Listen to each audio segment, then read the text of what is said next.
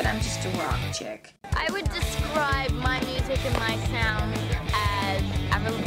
The best damn thing. Welcome to the first official episode of the Best Damn Avril Lavigne podcast, a facts and trivia-based podcast about Canadian pop singer Avril Lavigne. I'm your host, Andrea DiFrancesco. The first official episode of the Best Damn Avril Lavigne podcast starts with Avril's life before she was the famous pop-punk princess we all know and love today. In this episode, we'll learn about how Avril got her start in music, as well as her early life growing up in a small town in Canada. Before I jump into my facts, I just want to kind of give a little bit of a disclosure that I think at some point I will do a whole episode with just general facts and trivia about Avril, and I don't want to repeat myself. So there's going to be, some facts and trivia about, her life and stuff growing up, but I definitely want to save some other kinds of those sorts of facts for a future episode that will be more like general facts and trivia about her. So if you think that there's like anything missing here, just know that it will probably most likely be included in a future episode. So with that, let's jump into the facts about Avril before she was famous.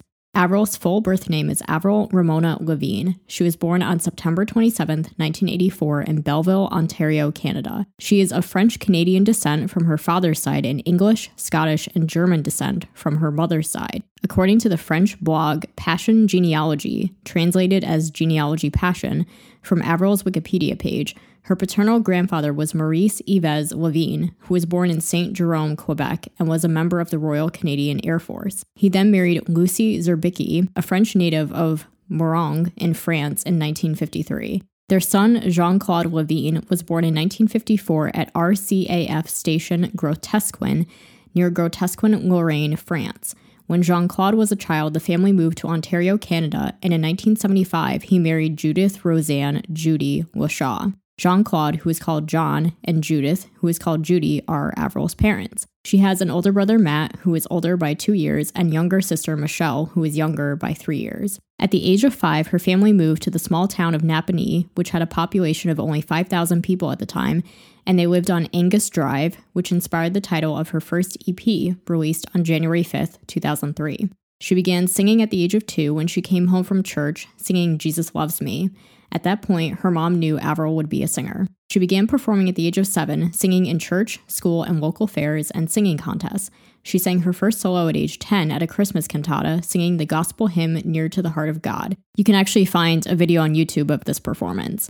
As a child, she took piano lessons for 2 years and taught herself guitar at around age 10 or 12. Avril herself has actually said different ages in different interviews.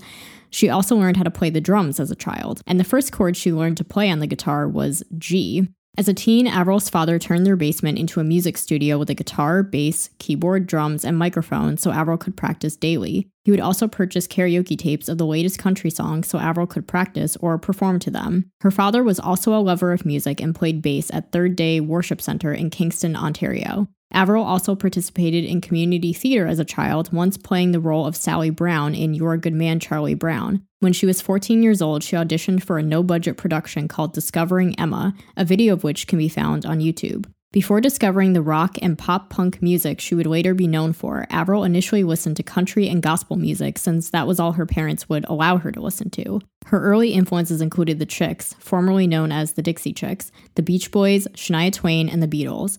In high school, she discovered rock and punk bands like Green Day, Blink-182, Radiohead, The Distillers, and the Cranberries, as well as Alanis Morissette, who would serve as a big influence on her first album. Avril wrote her first song at around age 12 or 13 called Can't Stop Thinking of You. While she has never officially recorded or released the song, she did sing a brief clip of it during an interview with the Toronto radio station Kiss 92 FM in 2002, which can be found on YouTube. In January of 1999, Avril was approached at the age of 13 by a local folk singer named Stephen Med after seeing her in a performance with the Lenox Community Theater to sing on his album The Quinty Spirit, where she sang a Christian folk song called Touch the Sky. She nailed the song in one take. She also sang backup vocals on another song called The Quinty Spirit. She sang 2 more gospel-inspired songs for his 2000 album My Window to You called Temple of Life and Two Rivers. On May 6, 2021, Stephen Med uploaded never-before-seen footage on YouTube from his personal archives of Avril rehearsing a song he had written called Nothing Left. In the description of the video, he wrote, "This video was recorded in the basement of Avril's house on April 17, 1999, as part of the Quinty Spirit CD project. Regrettably, the song Nothing Left, as sung by Avril, never made it to the studio because of budget constraints. The video is important archival footage showing the typical way in which Avril familiarized herself with the songs I had written for her. Her dad, John, learned bass for all the Quinty Spirit CD recordings. I worked with John and Avril at my home in Napanee or at their house. After securing a few professional recordings under her belt by the age of 14, Avril entered a local radio contest to sing on stage with Canadian country star Shania Twain. Entrants had to submit a recording singing Shania's song What Made You Say That. Avril's last-minute submission was chosen as the winner to perform the song with Shania in front of 20,000 people at the Corel Center in Ottawa. Avril told the audience and Shania that she wanted to be a famous singer, and a few years later, Avril ended up playing a sold-out concert in the same arena. Avril's mom once mentioned that Avril went through a brief phase where she no longer enjoyed singing.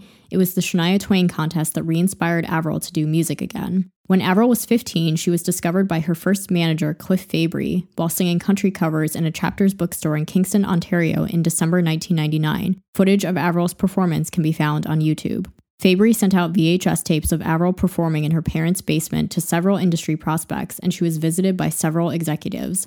Mark Jowett, co-founder of a Canadian management firm Network, received a copy of Avril's tapes and arranged for her to work with producer Peter Zizzo during the summer of 2000 in New York, where they wrote her first professional song called Why. In November 2000, Ken Krongard, an A&R representative, invited Antonio L.A. Reid, the head of Arista Records, to Peter Zizzo's Manhattan studio to hear Avril sing. So at this point of her career, the story of how things unfolded starts to get kind of wonky because there are different versions of events that were told, both by Avril herself as well as Cliff Fabry and L.A. Reid. And in all honesty, it could probably be its own episode. But the following is the story Avril has always told in interviews about how she got a record deal. She sat on a stool and sang 3 songs during her 15-minute audition, including Why and 2 other unknown country songs. L.A. Reid was so impressed that he immediately signed her on the spot to a 2-album record deal with Arista worth $1.25 million, plus an extra $900,000 for a publishing advance, totaling over $2 million. She officially signed the contract in November 2000, shortly after turning 16 years old. She then dropped out of high school in order to work on her debut album. She was supposed to have continued her education on the road, but didn't. Avril was put up in a Manhattan apartment along with Cliff Fabry and her brother Matt, who served as a chaperone and got extra school credit for doing so. The story Avril has always told is that L.A. Reid came to hear Avril sing a few days into her trip to New York, but other sources have claimed L.A. Reid visited her on a separate trip. This would appear to line up with the events previously mentioned, where Avril first went to New York in the summer of 2000, then returned in November when Ken Krongard invited L.A. Reid to hear Avril sing. Both Avril and L.A. Reid have said how L.A. was in a bad mood before hearing Avril sing, but then immediately changed his mood after her audition. Avril's band was chosen by Network and were mostly members of the Canadian punk rock band Closet Monster. They wanted young performers who were up and coming from the Canadian punk rock scene who would fit with Avril's personality. Evan Taubenfeld, the only American member of Avril's band, was approached by an A&R person to audition. Now, here's the version of events as told by Cliff Fabry, Avril's first manager. In March 2017, Cliff Fabry uploaded never-before-seen footage from the making of Avril's first album and wrote posts on his blog explaining that a fallout had happened between them. At the time, Cliff was also managing another band who duped Avril and her family into believing that Avril was being taken advantage of, which led to the Levines cutting ties with Cliff. But they realized the truth too late, and as a result, a contract was drawn prohibiting Avril or Cliff from ever speaking of one another, which is why Avril has never mentioned him being part of her early career. Cliff Fabry claims that he negotiated for Avril to co-write on all the songs on her debut album, as well as to receive a writing credit on the B-side Breakaway simply for recording it. He also claims that he convinced Arista to let Avril do guitar-driven pop music. Cliff also wrote in the descriptions of his videos as well as his blog posts that Avril wasn't getting along with her mother at the time, which is why her brother came with them to New York instead, and that Avril smoked pot. Avril has never publicly commented on any of the above claims. So, the story of how Avril became famous is debatable because obviously the only people who really know the truth are her and the other people who were involved. I definitely think that it could be a little bit of both. I think that, when Avril was, blowing up really big and people were asking her, like, how did this whole thing start? It sounds much more sensational to say, like, oh, I just happened to be on a writing trip and, like, 3 days later, L.A. Reid came to hear me sing and he was so impressed he signed me on the spot. It just sounds like a more interesting story. She always kind of would say, like, oh, I was just this 16-year-old kid and, I was standing up to the record label telling them that I wanted to write my own music and I had my own style and image and all this stuff. And you know, it sounds kind of unbelievable. But then if you also read some of the stuff that Cliff Fabry has written, basically if you just Google Cliff Fabry, you will probably find his blog and stuff where he's like written all this stuff. I think if you read some of his posts, they really just sound, I don't know, he sounds quite unhinged in a lot of the stuff. Like I said, this could be its own episode, like all the ridiculous stuff that he's written about Avril, like 15 years later, like just all of a sudden he was like writing all this stuff about her. And it was very strange. And some of the stuff that he writes just seems kind of like unhinged and like, I don't know. I think he comes across as kind of bitter. Like he kind of comes across as like as if he expected to get all of this credit for like helping Avril become the big star that she did. But like because there was like this fallout between them, it never happened. Like they never spoke of each other and stuff. Some of the things that he would write, like it was like he was trying to make her look stupid or like talking about like the relationship that she had with her mom at the time and like smoking pot and all this stuff. I think he was trying to make her look bad and be like, I'm the one who swooped in and saved her from becoming like a juvenile delinquent by giving her this music career and whatever. So I don't know. I think the truth is kind of somewhere in between, as it usually is. Like there's, you know, two sides to every story and the truth is usually somewhere in between. I think that it is true that Cliff probably did a lot of the negotiating for Avril to get like the type of record deal that she got, like to get something that good for being an unknown artist and to be able to write on every song and to be able to like do the type of music that she wanted and dress the way that she wanted and all that kind of stuff. But, you know, I also think that some of what he's written could probably be taken with a grain of salt because, you know, no one really knows the exact truth except the people involved. So I just think that it's a really interesting thing to kind of like analyze because like there's been different versions told. Like as I said in the beginning, there's been different versions told by, you know, Avril, LA, Cliff. So I just thought it would be kind of interesting to mention here because this is kind of the whole point of this podcast. So some other interesting facts about Avril before she was famous. Before she became famous, her mother made her attend a Britney Spears concert so she could see other people perform. So this is especially interesting because when Avril first came out on the scene, she was very, I don't think she herself was the anti-Britney, but the media kind of stuck that label on her. And she was always very about like, oh, you know, I love rock music. Like she was trying to kind of get like cred in the rock industry and stuff, and saying that she had ever seen Britney Spears perform would have definitely like deterred from that. It's unclear exactly when this would have been, but it probably was sometime before Avril got her own record deal. So this would have been like 1999, 2000, which was Britney's like Baby One More Time, Oops, I Did It Again era. So I could sort of see that happening because Britney was a little bit more like innocent back then. It was like before the I'm a Slave for You kind of era. But it's just kind of funny that Avril attended a Britney concert and then there was all this like anti-Britney rhetoric surrounding Avril when she was starting her own career. As a child, Avril was often bullied in school and would get into fights with the other kids. She was eventually transferred to a Christian school. For high school, she attended Napanee District Secondary School, which has a photo of Avril hanging in the hallway. Avril began skateboarding while bored at her family's cottage during the summer between 10th and 11th grade. Though Avril has said she had friends from all different groups in school, she hung mostly with the skaters, an image that would carry over to her debut album.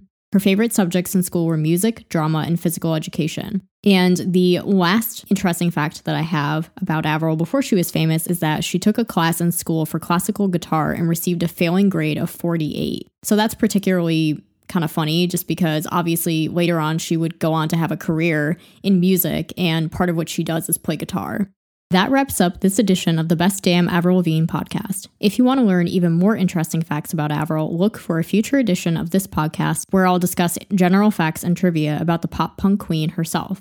Don't forget to subscribe on your favorite podcast platform so you never miss an episode. If you enjoyed this episode, tune in next week for episode 2, which will cover facts and trivia all about Avril's debut album, Let Go. Do you know which song made the final cut of the album first, or which song was almost turned into a movie? Find out next time on the Best Damn Avril Lavigne podcast. The Best Damn Avril Lavigne podcast is hosted, produced, and edited by Andrea DiFrancesco. Theme music is HD and Lights by J. Powell Flicks. Follow the latest podcast news on Instagram at bestdamnavrilpod or email bestdamnavrilpod@yahoo.com.